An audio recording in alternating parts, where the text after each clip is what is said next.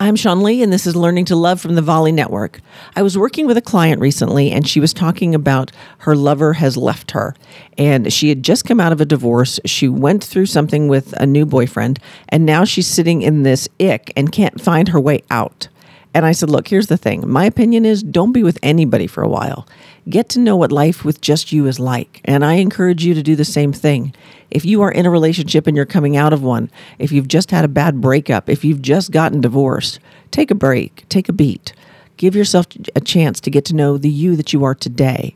Because the you that you are that got married or got in that relationship to begin with is completely different than the you that you are right here, right now, today.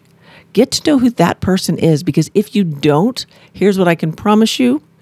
You will find someone who is exactly the same as your ex. You'll just get together with somebody who has a different head, same behavior, same problems, same stuff. And you're going to be like, how do I keep doing this?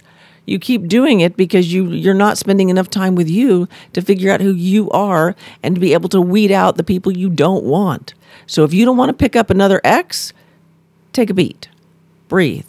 Look at who you are. Figure out what you want. Spend a lot of time in meditation. Spend a lot of time getting to know you. Journal. Do what you need to do to find out what you like. You know, I think that movie is so great, The Runaway Bride, because she talks about how she doesn't, he talks about how she doesn't know how she likes her eggs. She ends up liking her eggs however the next guy she dates is.